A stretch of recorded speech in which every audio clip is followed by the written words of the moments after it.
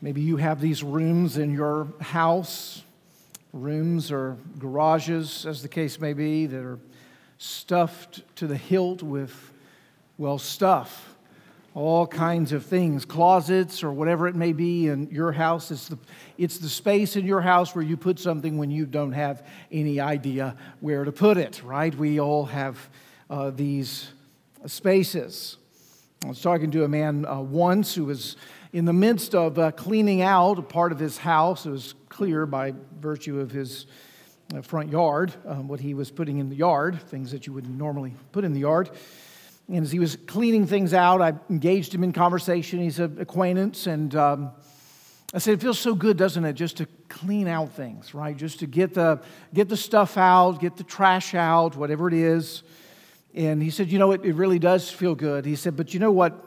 What really feels good is it's the opportunity that comes with making more room." That's the way I put it.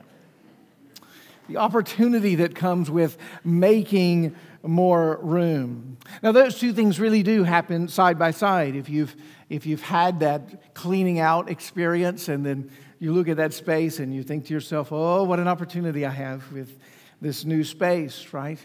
That son or daughter goes off to college and their bedroom is all of a sudden open to you, and that's where the jacuzzi goes. Oh, the opportunity with this new space. Cleaning out often does make an opportunity with that new room. As we look at Mark chapter 11 together, verses 12 through 25, I really want you to listen to the text under the points of what is Jesus cleaning out, and in his cleaning out, what is the opportunity of which he provides in the making of new room. What is it that he's cleaning out, and what is the opportunity that arises as he now has made space or new room for something new to happen? Let's think about this text under those two headings, even now as we read it, and then in a moment as we reflect on it together. Mark chapter 11, pick up the reading in verse 12. On the following day, when they, that's disciples, came from Bethany, he, Jesus, was hungry. Seeing in the distance a fig tree in leaf, he went to see if he could find anything on it. When he came to it, he found nothing but leaves, for it was not the season for figs. And he said to it, that's the tree, "May no one ever eat fruit from you again." And his disciples heard it. And they came to Jerusalem, and he entered the temple and began to drive out those who sold and those who bought in the temple. And he overturned the tables of the money changers and the seats of those who sold pigeons. And he would not allow anyone to carry anything through the temple. And he was teaching them and saying to them, "Is it not written, 'My house shall be called a house of prayer for all the nations'? But you have made it a den of robbers." And the chief priests and the scribes heard it and were seeking a way to destroy him, for they feared him, because all the crowd was astonished at his teaching. And when evening came, they went out of the city. As they passed by in the morning, they saw the fig tree withered away to its roots. And Peter remembered and said to him, "Rabbi, look, the fig tree that you cursed has withered." And Jesus answered them, "Have faith in God. Truly I say to you, whoever says to this mountain, 'Be taken up and thrown into the sea,' and does not doubt in his heart, but believes that what he says will come to pass, it will be done for him. Therefore I tell you, whatever you ask in prayer, believe that you have received it, and it will be yours. And whenever you stand praying, forgive, if you have anything against anyone, so that your Father also who is in heaven may forgive your trespasses." The grass withers and the flower fades, but the word of our God will stand forever. Amen. Let's pray together. Our Father in heaven, we would ask now that this ever-living, always true, infallible word that is intended for the good of your people, a token and an expression of your love to us, that you reveal yourself to us and your will, that you would now, by the power of the Holy Spirit, help us to hear it and truly receive it in heart, and obey all of its teachings, walking according to your will. Renew us by cleaning house in the hearts in this room and renewing our commitment to you, our holy temple. Come and meet with us, we pray. In Jesus' name, amen. It's a bit of an unusual text, especially the variety of teaching that's found within these 13 verses.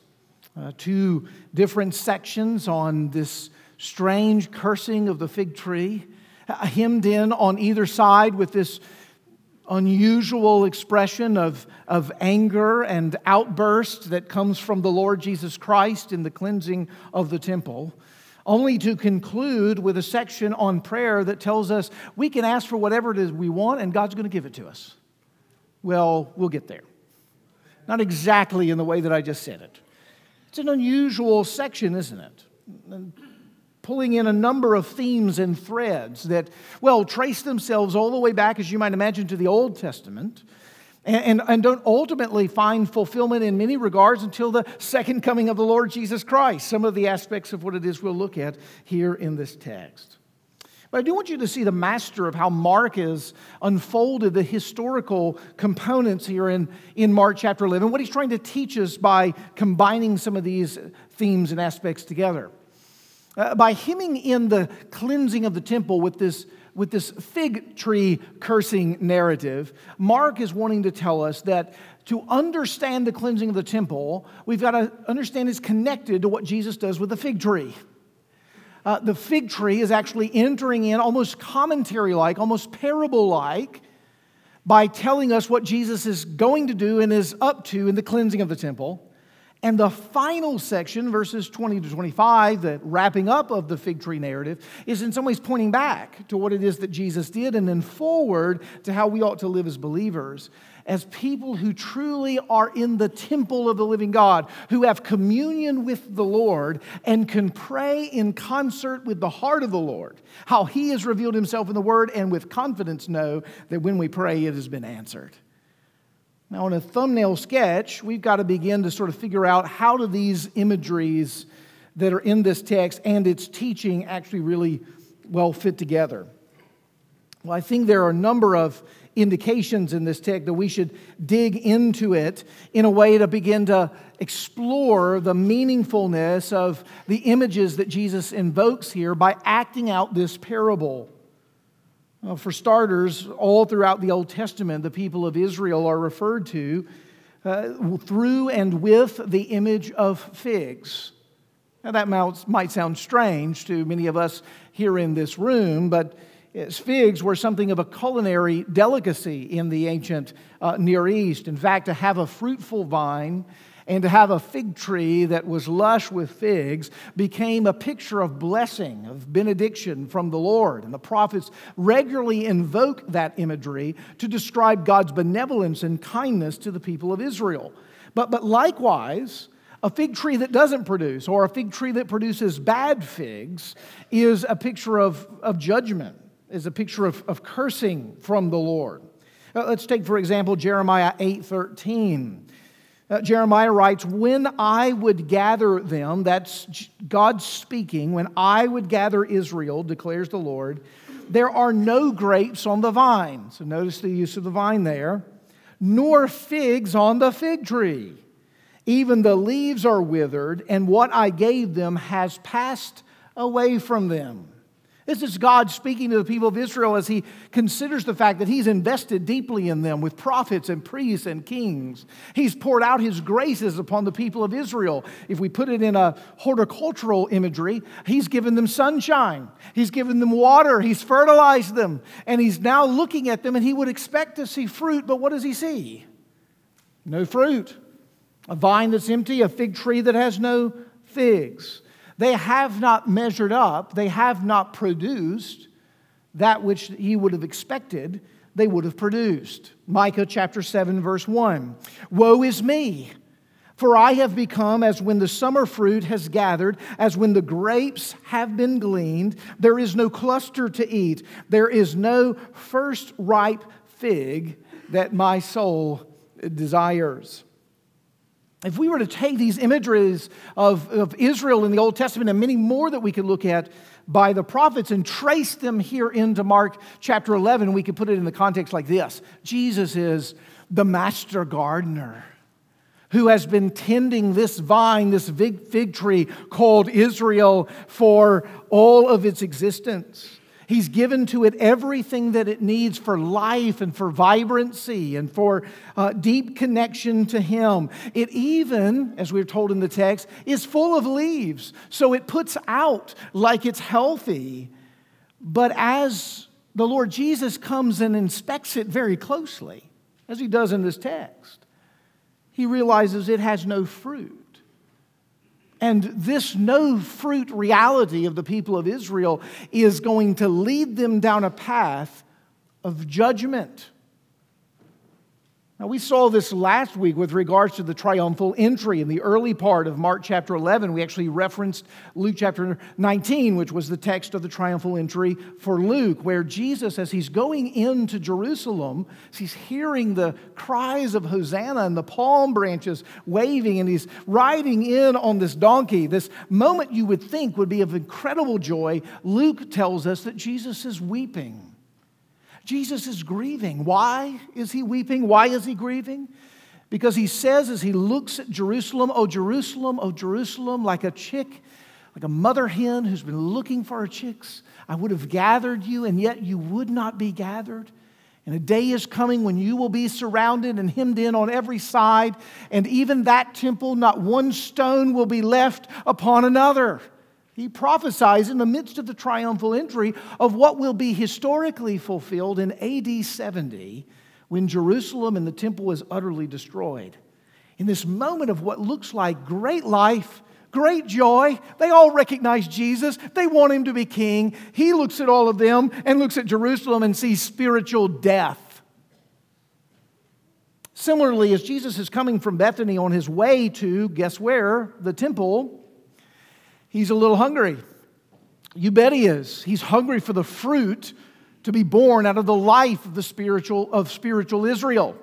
He wants to see His people bear the fruit that's in keeping with faith and repentance. And He doesn't see it. And so He runs up to the tree, though it looks like it's alive, and it doesn't have figs. And Mark says, well, can't expect it to have figs. It's not fig season. You don't look for watermelon in the middle of December, and if you do, they're not very good. This 5 or 6, maybe even 7 weeks too early for the first ripened figs at this point at the time of Passover. And so as Jesus is going to the tree, even though He's hungry, we know that He's not really looking for food.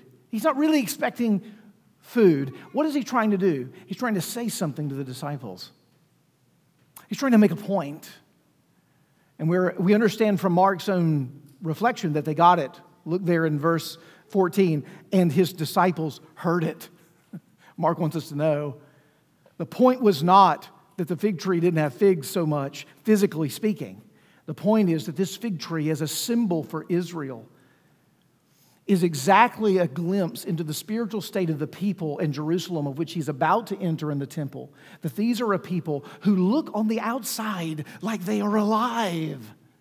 It's bustling. It's Passover. Pilgrims from everywhere streaming into Jerusalem. The sounds of animals and the cries of children and reunion among people who are traveling along the way. But they are like, as Matthew would put it, a people who honor Me with their lips and their heart is far from Me. As Paul would put it to Timothy, they are a people who have a form of godliness but have denied its power. In other words, they're people who dress up and come to church. They sing songs, hymns, and spiritual songs. They give tithes. They volunteer in the nursery. And they're a million miles from God. They don't have a vibrant, vital, loving, and committed relationship to God. Now, one of the questions I want to ask, it's not the full thrust of the text in which we're before us, but by way of application, it's worth a note. How does that happen?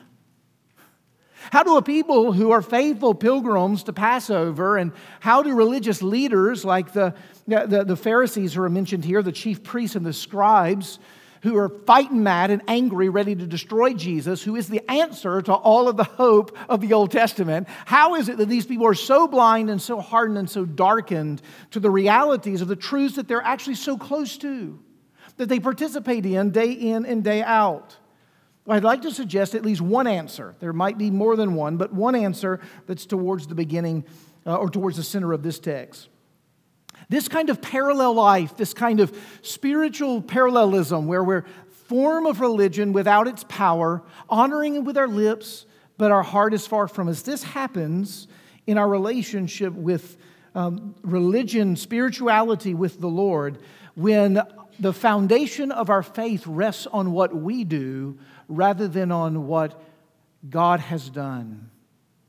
When the reality of our faith rests on what we do rather than on what God has done. Or even differently, when the reality of our faith rests on who we are, it's about us rather than about who He is. Do you see, when we begin to make religion, even our worship and our good deeds and the things that we do about us, we are turning worship and the Christian faith on its head. We're turning it into something it is not. Some of us may be here today for us. You know, church just makes me feel so good. Just being there in that room, that little quaint chapel in downtown Franklin, all of those friendly people. It's like a throwback to the days of Mayberry, and it just makes me feel so good. And I've got friends there, and I've got all of these things, nice accoutrements, earthly realities to wonder. You can leave church and you can walk in downtown Franklin. It's just like a dream, right? And I like the old hymns. I like the older hymns. I like the liturgy. I like this particular thing, all of the elements. It's like, these are the things I enjoy. And the reality is some of those things, as good as they may be, and in themselves not wrong, when they begin to take the center, when they begin to be the motivating reason, the foundation on which we are actually living the Christian life, we have taken the fruit of what is often born from vital Christianity, and we have sought to make it a root. And when we have done that, we have turned all of Christianity on its head. What happens is we begin making church and the Christian faith about ourselves rather than about God and about others. Listen, this happens so often in our own lives, doesn't it? It's very subtle. Husbands, you know this. You know, the game is going to come on at 2:30. It's Saturday. Friday night, your loving, dear, precious wife, she has given you a list a mile long of things that you must accomplish on Saturday. And so you get up at 3:30 in the morning and you begin to knock those things out because you've got a game to watch at 2:30 in the afternoon. Now, let me ask you. You go through that list, and what is the motivating force in your heart?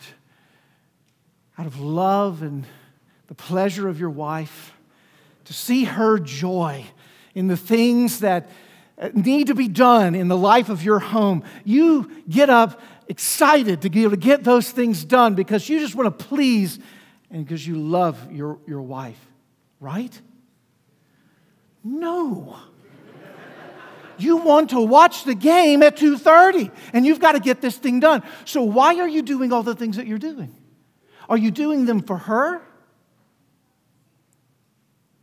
Are you doing them for you? That's the difference between true Christianity and religion. The religion of a bad kind.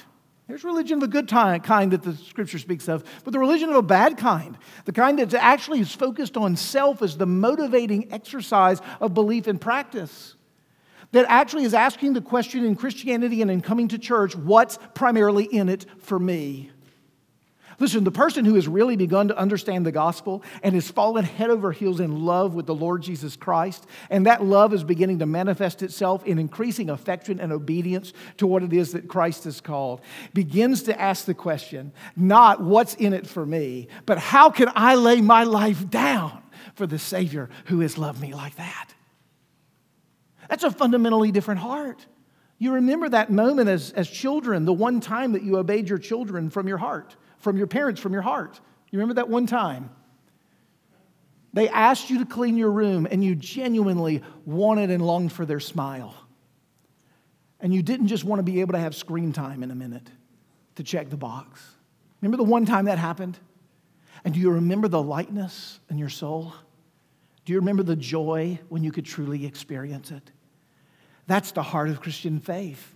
A so deep self-forgetfulness and a love for Christ and His commands that we begin to joyfully lay our lives down for the good of what He's called us to.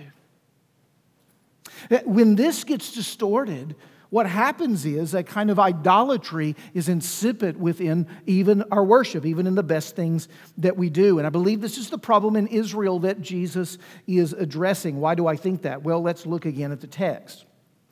When Jesus enters the temple and begins to overturn the money changers' tables and the seats of those who sold the pigeons and even those who were buying the wares and running them out on a rail, I want you to notice in verse 17 His teaching alongside that action, because it's an important teaching. We get a summary of it here in verse 17.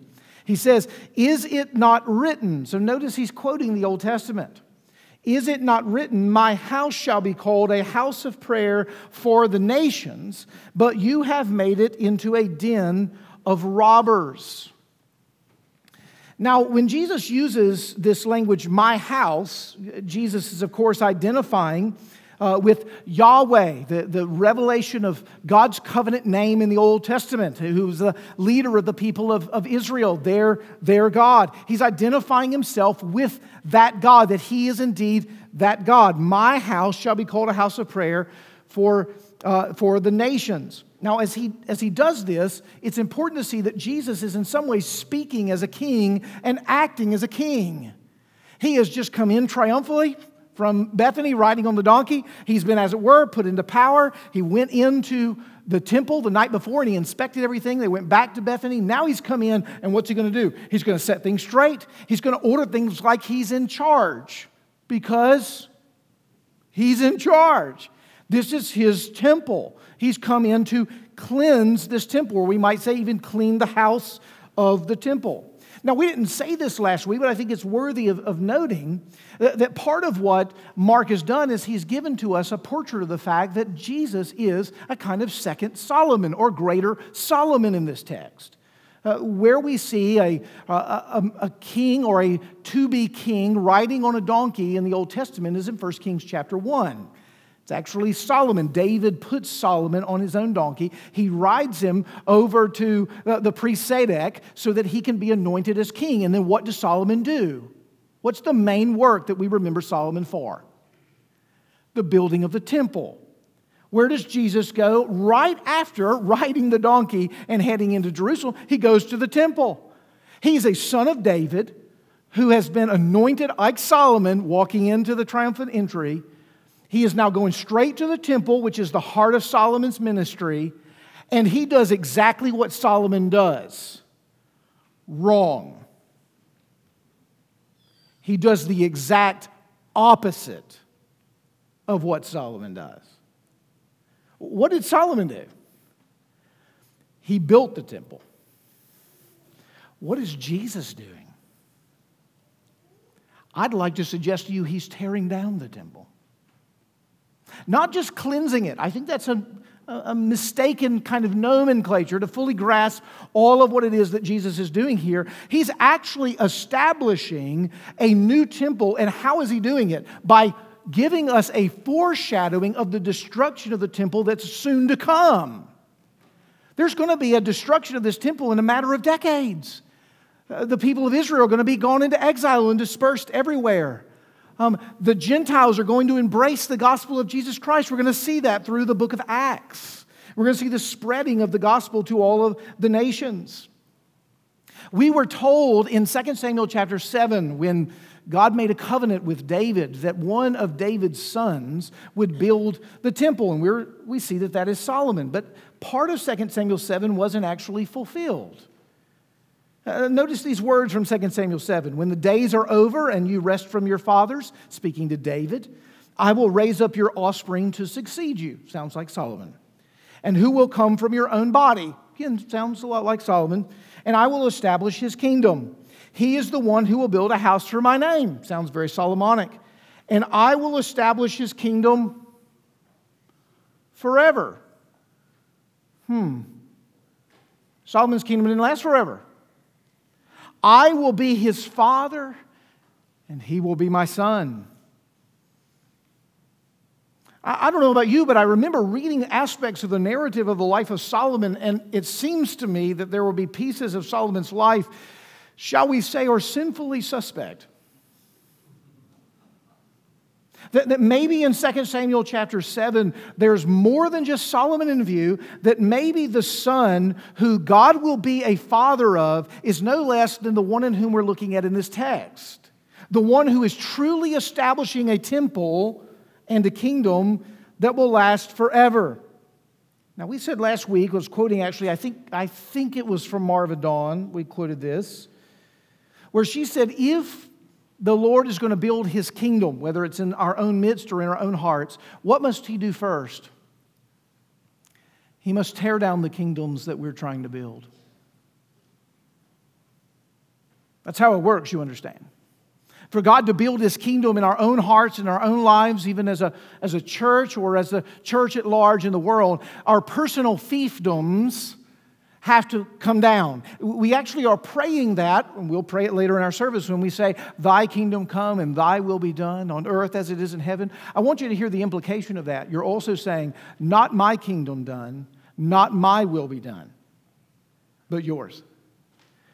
Which necessarily means unbuilding has to take place. Do you see that's what Jesus is doing here? He's unbuilding the temple that is no temple at all. A temple whose mission is doing the exact opposite of what it is it's supposed to do. Which is why it's ultimately coming under judgment. Jesus is the expression that something greater than Solomon has indeed arrived. And notice how he puts it. And it's a little, well, there's some debate here among some scholars. But notice verse 17 again. Notice the parallelism.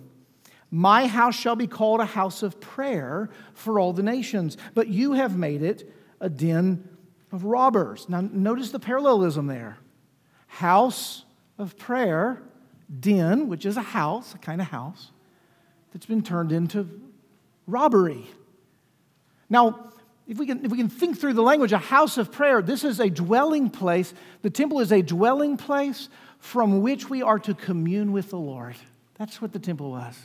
But you have turned it into a kind of dwelling place, a den, from which the presence of the Lord is being obstructed and barriered and kept from. You are indeed robbing, not only from God, but also from your neighbors. What am I saying? Well, a little historical note here. It was traditional that the people of Israel would stop by on their journey into Jerusalem at Passover to come around the hills of the Mount of Olives. And as they did, there would be a whole array of mercantilism that would arise. Those who were selling pigeons and sacrifices and exchanging money. Your money had to be exchanged because you couldn't pay the temple tax with Roman coins that had the sign of Caesar on it, his image. That was considered idolatry. So you had to exchange your money and get another coin, an indigenous coin that could be used there in the temple. And so this service was regularly done for the people of Israel as they were pilgriming their way to Jerusalem. Well, under Caiaphas, only a few years earlier from the text we're in, all of that mercantilism got moved from the Mount of Olives to the temple proper. And here, in this moment, Jesus has gone in and inspected the night before. He's seen all the tables and the seats, and he recognizes that now all of the mercantilism, all of the exchanging and all of the purchasing is happening in the outer court of the temple known as the court of the Gentiles. This was the one place reserved on the temple precinct for those who were non-Israelites to come and pray and commune with the Lord. Now, you can imagine the thought process of the Sadducees who oversaw this aspect of the ministry. You know, we don't really have that many Gentiles that come. There's a lot of wasted space. It's about 300 yards long and about 250 yards wide. And they've got to bring all of the animals from the Mount of Olives. You know, pigeons are flying everywhere as they're coming in. Let's move it. It'll be convenient. It'll be easy for the people of Israel right here in this unusable space within the temple precinct in order for worship to become better and smoother for the people of Israel. I mean, we don't really have those filthy Gentiles coming in here anyway. I don't know why God gave them so much space around the table to begin with.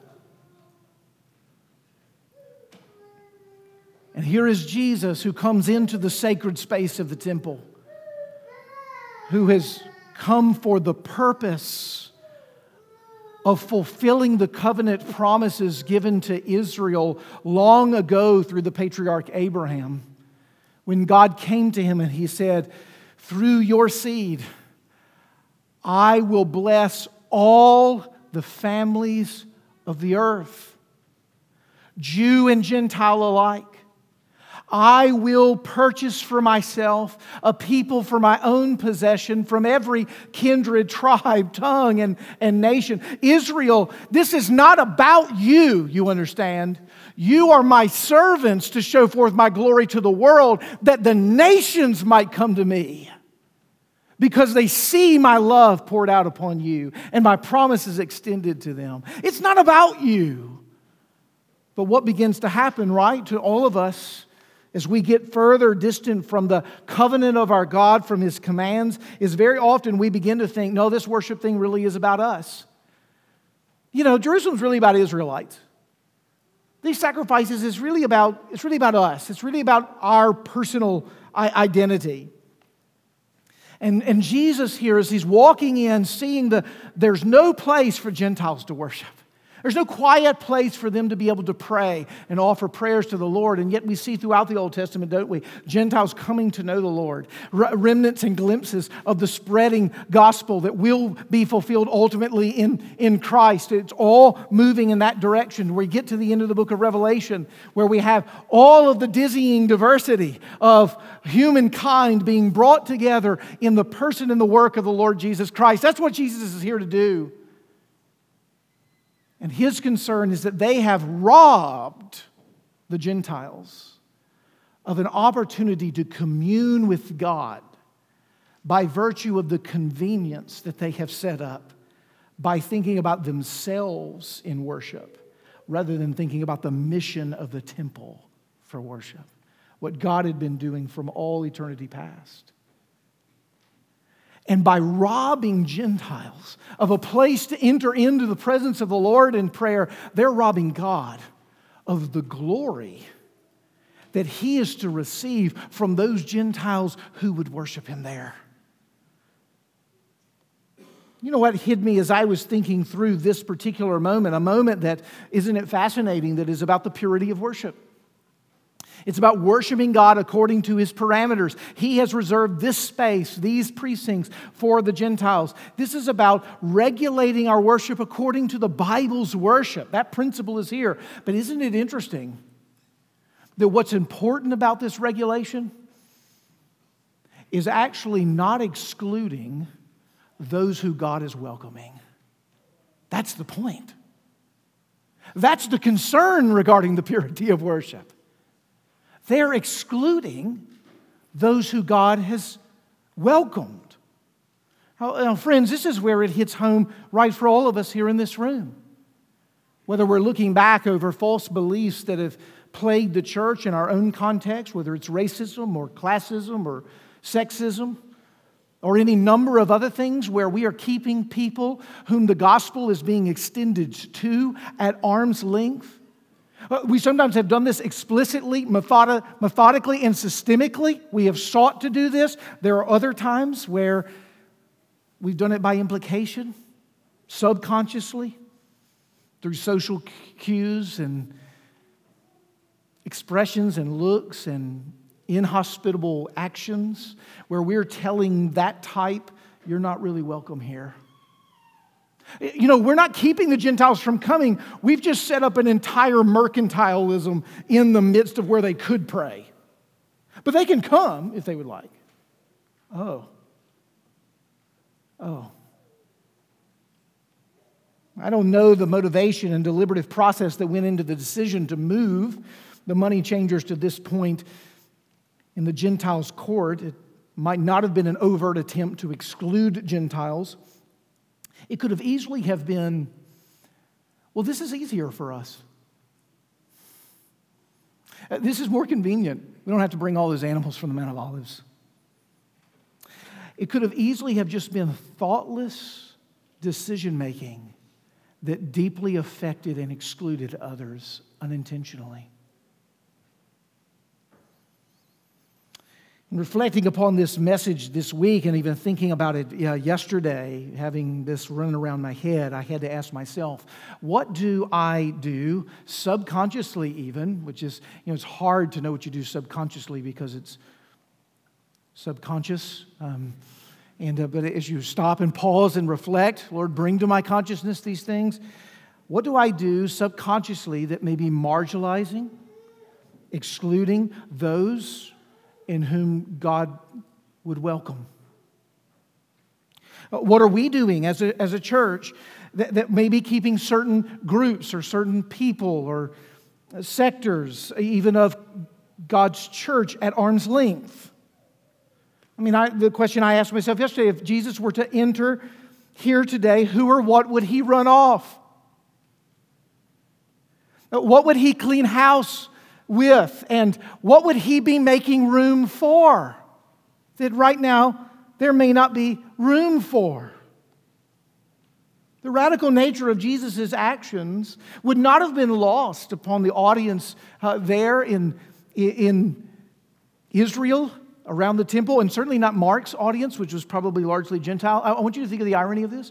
This is Passover. What is Passover? Passover is the moment where God redeemed the people of Israel out of Egypt. He separated them out from the pagan nation that had enslaved them and called them His own cherished people. They had an identity in a very specific way, nationally coming out of the Exodus. That's how they would have marked Passover. And notice what Jesus is doing here at Passover.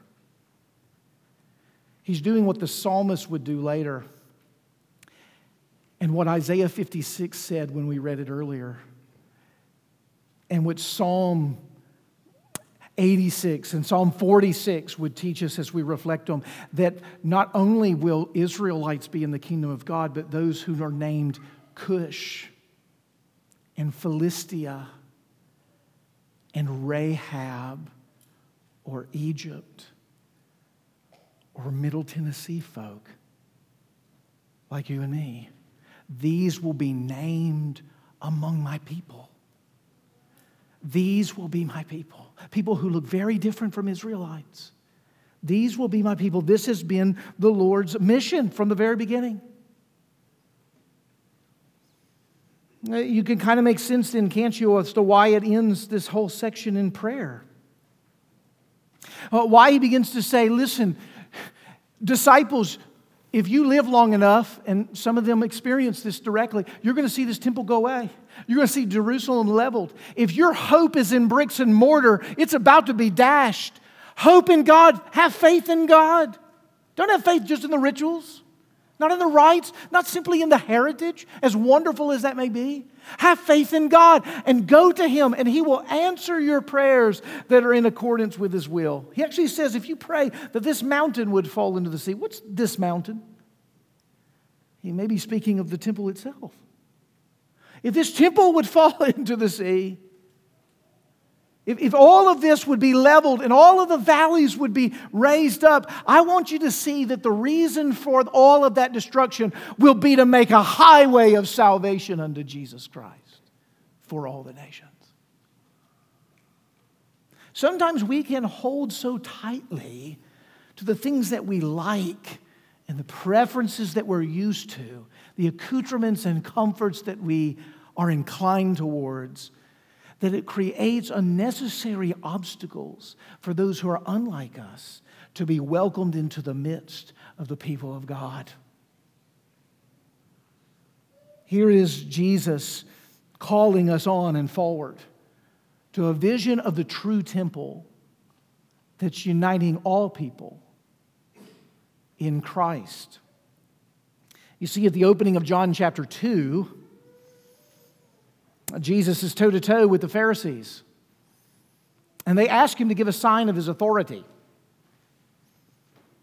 And he says, I'll give you a sign. Destroy this temple, and I will raise it up in 3 days. And they said, you're crazy. It took us 46 years to build this temple. There's no way you're going to raise it up in 3 days. And it's very clear they didn't get it. We're told later that the disciples understood it after his resurrection. That Jesus wasn't referring to bricks and mortar. He wasn't referring to the Temple Mount. He was referring to his body. You see, that's our temple. Every one of us who are in Christ dwell within the dwelling place of who he is and what it is that he's done for us. He is the one who was destroyed so that we might be rebuilt. Oh, maybe we could put it this way. He was the one that was excluded so that we could be included and would never have to feel the need to exclude anyone else save in the person and the work of Jesus Christ. That's what happened on the cross. He had already been rejected by his people. And there on the cross, his own Father is turning from him. And his darkness falls. And the charge of our sin is placed upon him. And he says, my God, why have you forsaken, excluded me? And the implication underneath unspoken is, I have forsaken you and excluded you because I, with you, want to welcome them.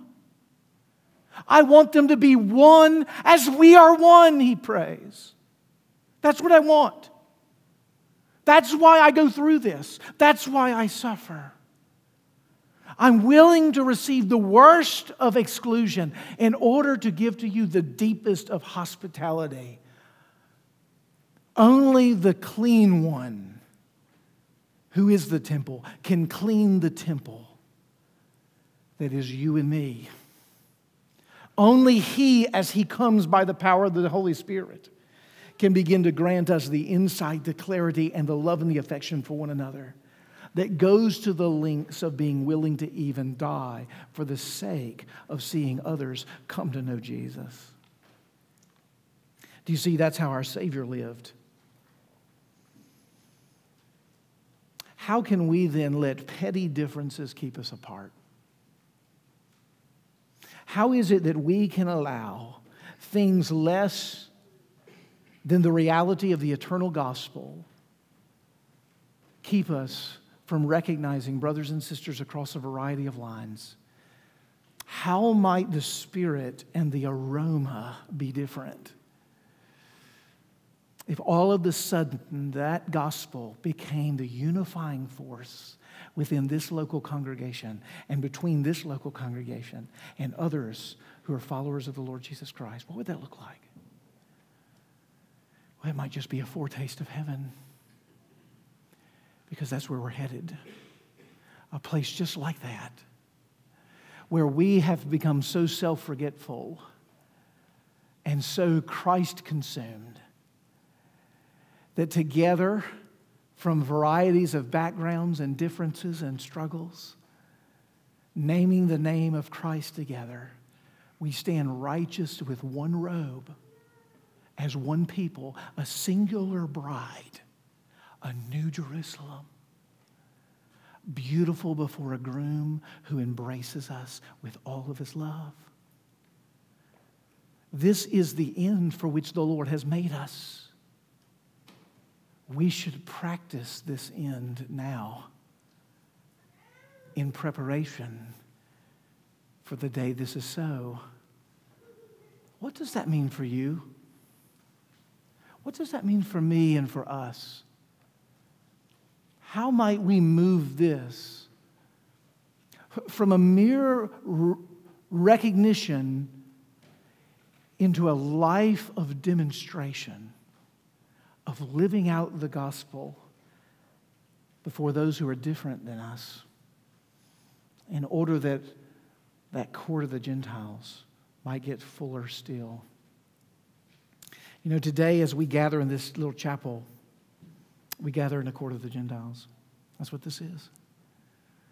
If we were transported back to the first century in that moment, there was no room for us there in the temple. Is there a room in our midst for those who would name the name of Christ no matter where they come from, no matter what background they're in? Is there room here? By God's grace in every way, there'll be increasing room in our hearts first and in our lives forevermore, in Christ and in Christ alone. Let's pray to that end. Father in heaven, only you can do this work, challenging as this testimony is. We give it to you and we ask you, would you now stir our hearts with such affection for you and your commitment to us, that this kind of demonstration would be increasingly true of Cornerstone Presbyterian Church and its membership. Let us be a people who so love the purity of your church that we labor for it zealously, but not to the degree that we would destroy godly biblical peace. And let us, Lord, so zealously labor for peace in the body of Christ, for that is an ethic of which you have called us to, but never to the point that we would compromise the purity of your church. And as I pray for that, I admit, Lord, this is a work in progress. And who is fit for these things? Well, only the Lord Jesus Christ and His Spirit, of which He has granted to us. May it take hold of our hearts and lives, and in every way realize the kingdom further in our own time and generation. Come, Lord Jesus, and answer this prayer. We pray it in your holy name. Amen.